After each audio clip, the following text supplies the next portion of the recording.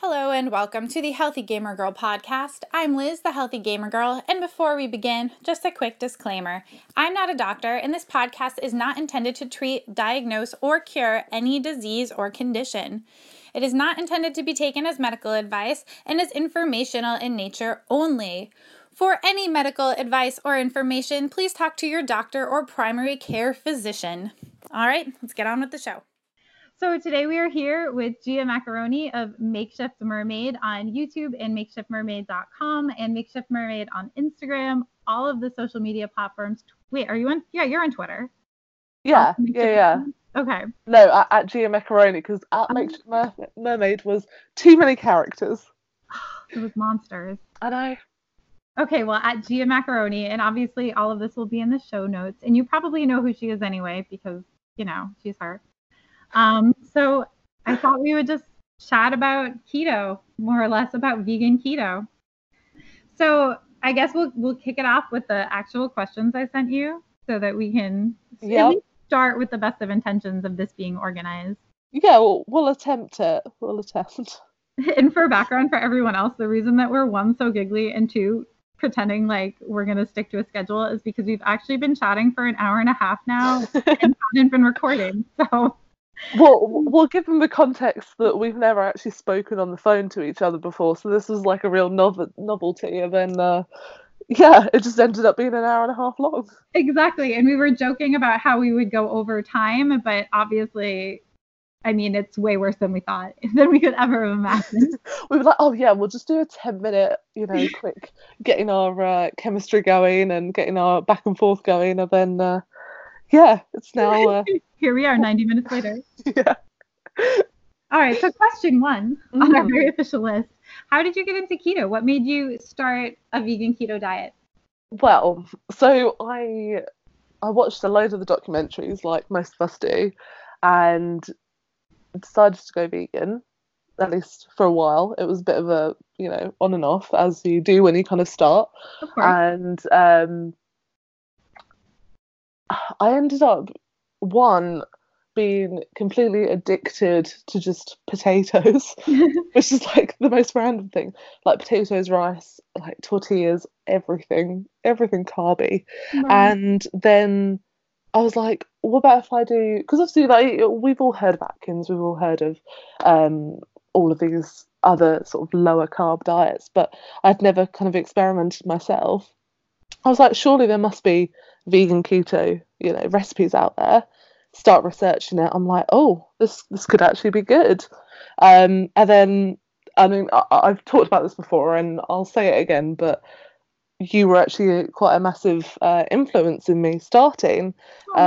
Well, like, you're one of the biggest people on this in our little community, so it was a really good place to start by using some of your recipes and having a look through your website, buying the book, which I eventually did get, and just been going from there. Thank you. I will send your check in the mail. Okay, hashtag not sponsored. And this was recent for you too. So I know you mentioned the other day you really only been doing this for 6 months, but you've been so successful. Like, I know in your Instagram bio you talk about how you've lost 60 pounds. That's amazing.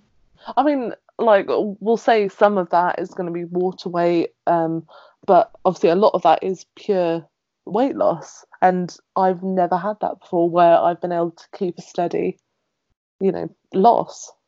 That's incredible. And did you find it that it was difficult, or, I mean, I know some people really, really struggle when they first start with keto for many different reasons, but did you encounter any problems like keto flu, or I guess? I mean, there was a big learning curve with electrolytes, and my stash of supplements is now many. And I mean, I'll say to you all, like, you don't need all of these supplements, but it was more for me to kind of experiment and to see what would work for me, what kind of supplements would work in my diet, things that I might not get from other sort of sources that maybe I don't enjoy, so I'm not going to add them to my diet, and I'd rather just have a supplement for that. Right. And I mean, I think starting keto, it can be so overwhelming for people. Exactly. vegan keto where it's not really as well known. So sometimes just taking out that variable and saying, I'm not going to worry about this now. I will deal with getting this for my food later, but for absolutely. this, right. I mean, obviously, you can be on a completely macro and micronutrient sufficient diet on a vegan keto diet, but there's some things when you're starting out you're not going to be worrying about that, and you might suffer a lot more because of that, because you're not getting your electrolytes, you're not getting enough water, enough protein, enough fat, anything. Absolutely. And like you said, so much you can get all of these vitamins and nutrients from food, especially because so much is already fortified. Like I think the Violife cheese, like fake cheese obviously, but the Violife cheese is even fortified with B12. It's amazing. Exactly, yeah. And like 1 tablespoon of nutritional yeast. Exactly. And so it's totally possible for those of you wondering, but at the same time, there's nothing wrong with taking supplements, especially to sort of bridge yourself over from eating like a standard Western diet to now eating a keto diet. And I mean, I know that we do kind of more complicated versions of recipes and stuff like that, but it is so easy to start off really simply and really clean with veggies and a meat source. I mean, I eat a lot of tofu. I know some people do have a slight issue with that, and that's fine. There is a lot of other protein sources that you can have. And just by doing that, I mean, you'll see at the sort of beginning of when I'm posting a lot of simple things that are honestly just veggies and spinach and avocado and just really simple stuff. Yeah, I think we both still post a lot of that stuff because it's simple, but it works. It's the standard reason. It's one pot. It's all very nutrient dense. It tastes good. It's really easy. And some days you just want to throw a bunch of things in a pan, casually forget about it for 10 minutes, and then come back and have dinner. Yeah. And especially, I mean, I started off with OMAD, 1 meal a day. For those of you that don't know, I'm sure you all do. And I think that was really helpful with kind of trying to break the sort of snacking patterns and the sort of fear of not eating at set meals. Right.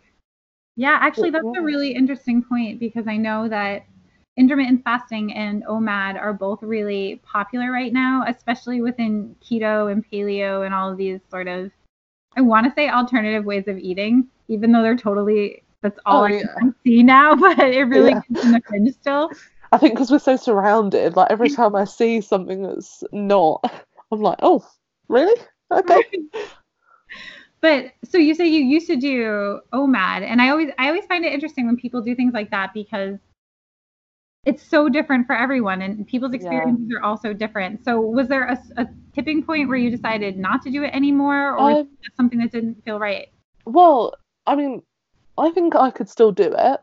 I still choose to do sort of 24 or minimum of 18/6 intermittent fasting. Right.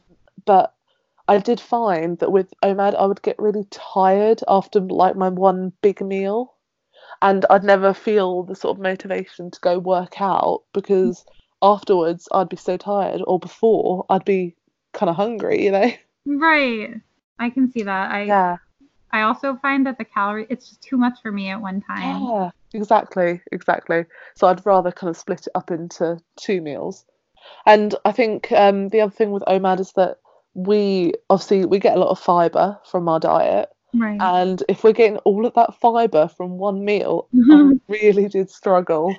Like the bloating was horrendous. Oh, I'm laughing because I've been there. It's so true. Okay, so we've talked a little bit about your intermittent fasting schedule. Do you have, I mean, obviously you eat different things every day, but do you have sort of set meals that you eat, or what types of foods do you tend to eat every day? I mean, things that I'm not sort of posting to Instagram or talking about, I mean, they're honestly very similar to kind of the one pot things, or just I know my tofu toast recipe is very, very popular. So I'll often just like put that in the oven and it'll be sorted. I'll have that with an avocado Right. for one of my meals, and then the other one is probably like stir fry or I eat a hell of a lot of cauliflower rice at the moment. I don't know like what that vibe is, but it's happening. I So feel yeah, I think we all eat a lot of cauliflower rice at this point. cauliflower has had the biggest glow up of 2019.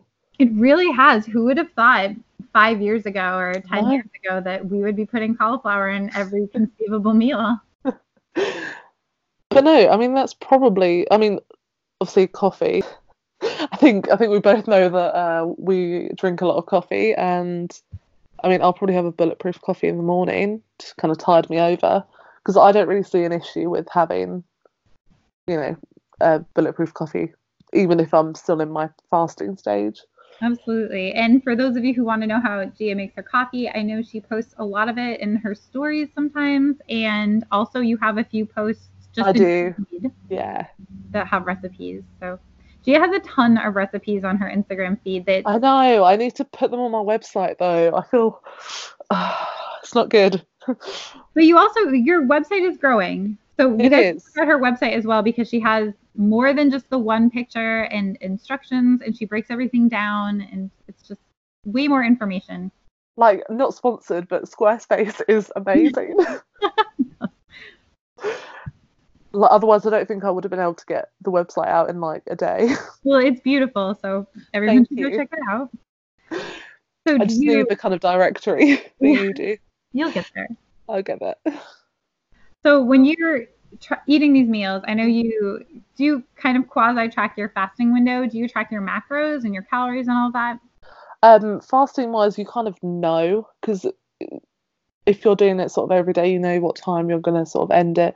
We eat at the same time kind of every night, so it's pretty easy. But I mean, macros wise, once you've sort of tracked for like a month or two, you sort of know how much carbs are in every vegetable. Right. In like you can read labels. It's not um, they don't suddenly get taken away, and you just have to add it to whatever calorie calculator you're using. And if you're eating simply, it is pretty like easy to sort of tell.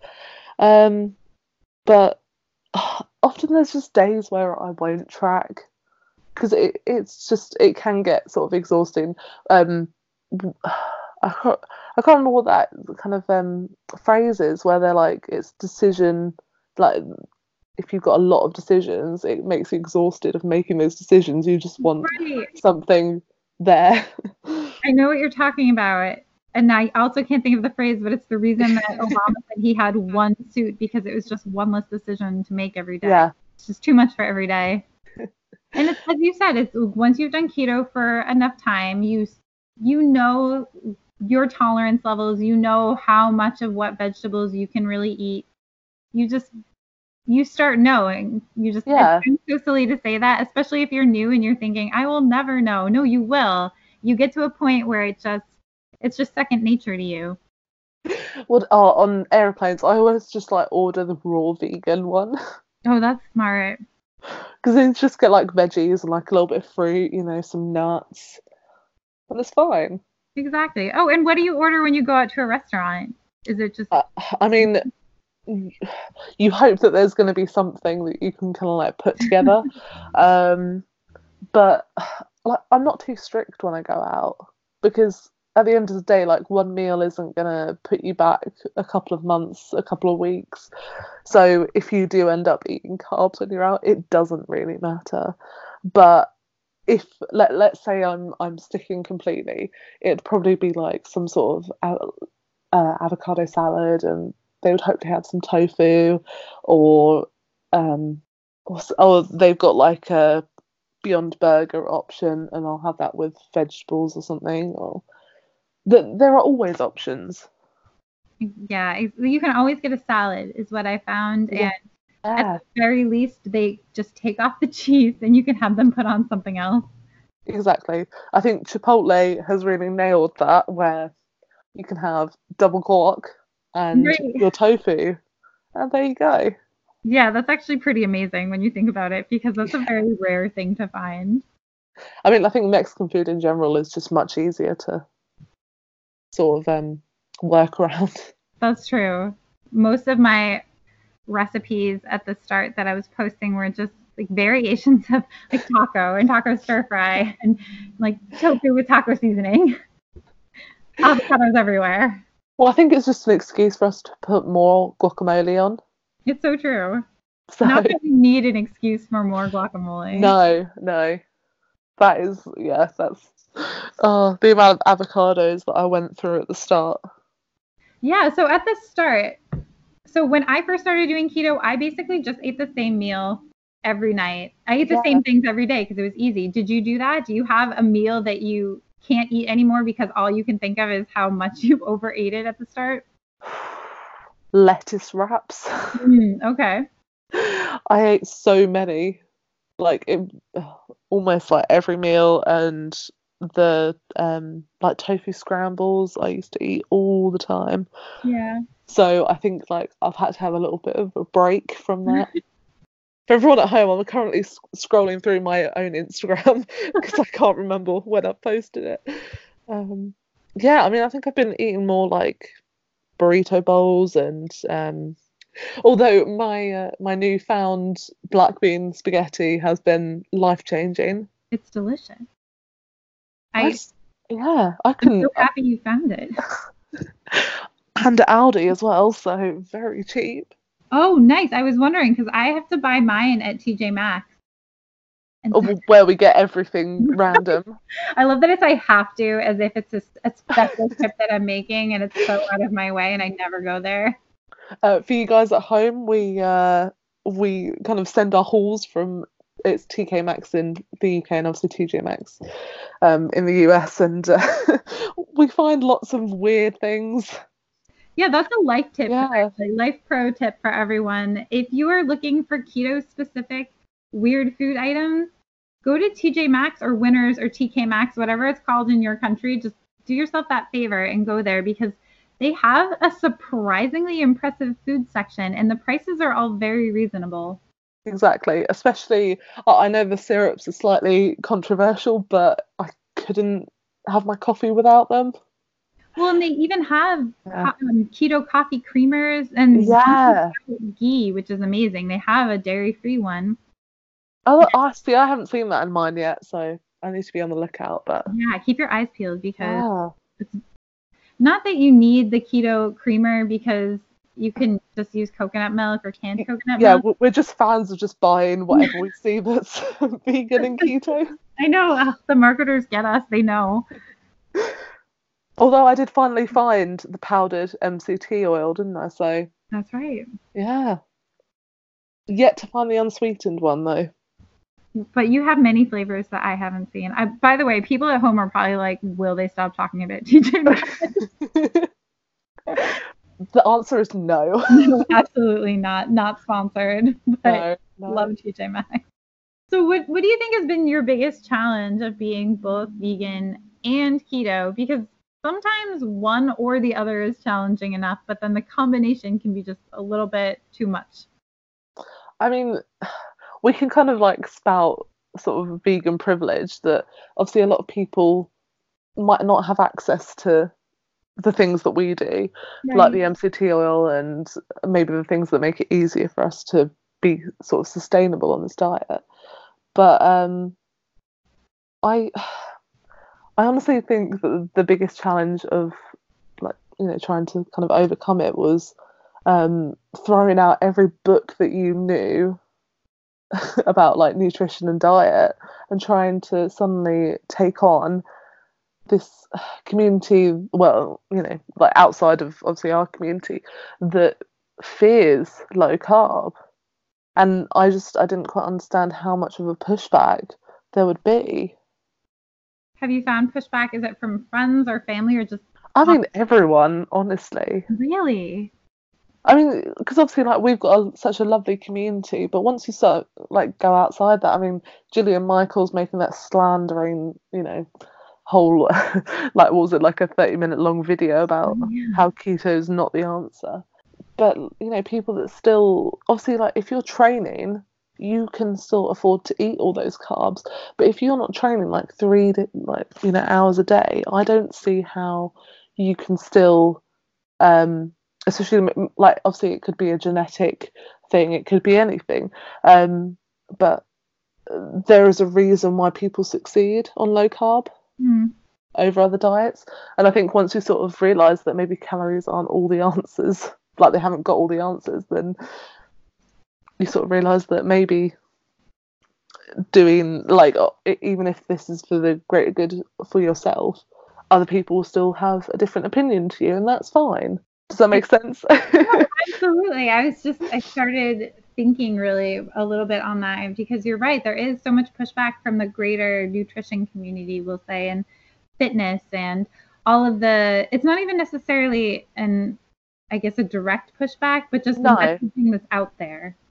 Yeah, because obviously all the science is kind of based towards calories and lowering fat and lowering salt and lowering everything else but carbs. Right. And that was never an issue. Obviously, when the Atkins kind of phase came in, everyone, was drinking cream and whatever and butter. Right. Which I mean, they still do now. So. Oh yeah, true. Just not in our community. Yeah.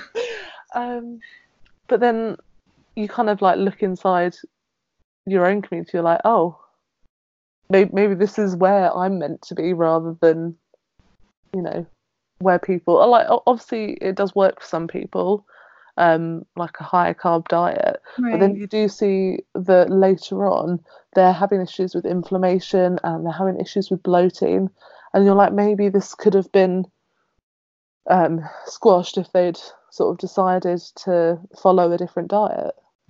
So I think it's all about sort of a balance of trying to decide what's the most sustainable for you. Right. So from that, I take it that you are not a big calorie tracker. No. Well, obviously, I've calculated my TDEE. Right. And I'll base it off of that, and I'll keep it in mind. But I'm not going to, freak out if I go over by like 30 calories. I'm not going to freak out if I go under by like a couple of hundred. Right.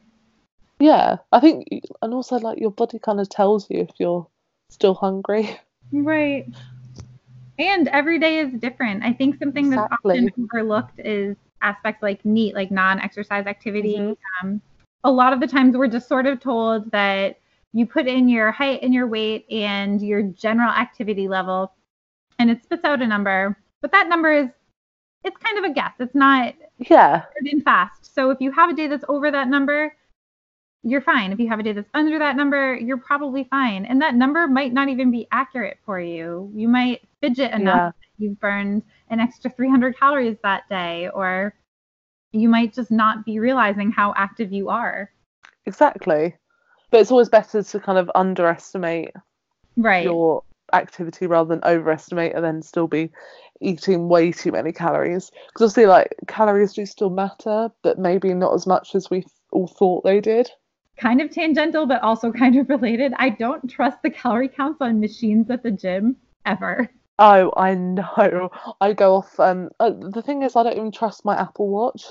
Yeah, I don't trust my Fitbit for calories either.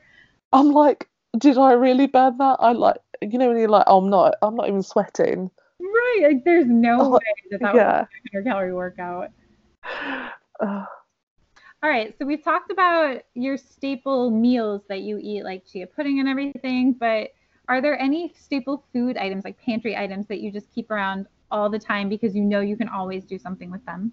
I mean, you have to have like almond flour, coconut flour, erythritol, anything to make a baked good. Like anything that you can make a pancake out of, like, I'll be happy for the next couple of days. This is why we're friends. Yeah. And like, you have to have some dark chocolate as well. Oh, for sure. Okay, so what level of dark chocolate do you like? Because I know some people like the full-on 100% dark chocolate, but some people consider dark chocolate to start around 55. So, I mean, I kind of go for the lowest that I can, as long as it's sweetened with erythritol or stevia. That's fair. Oh, do you have any recommendations for low-carb chocolate? Well, I've actually just tried it used to be keto cacao, but it's now funky fat foods. Oh, okay. Yeah, and they do those little bars. I think I showed you, and I've posted about it on Instagram. You And put they've got the white a chocolate one. yeah. And the white chocolate one is amazing because I have not had white chocolate in so long. And I am with you. I actually really like white chocolate. I know it's a very controversial opinion to have. But also, I mean, Lily's is great, but obviously I can't really get it while I'm over here. But Right. bring on November. Yes, exactly. We'll have to get you nice and stocked up with all of Yeah. these different brands. Okay, well, I feel like this is a really good place to stop for today. So we will continue this in part 2. Everybody, stay tuned.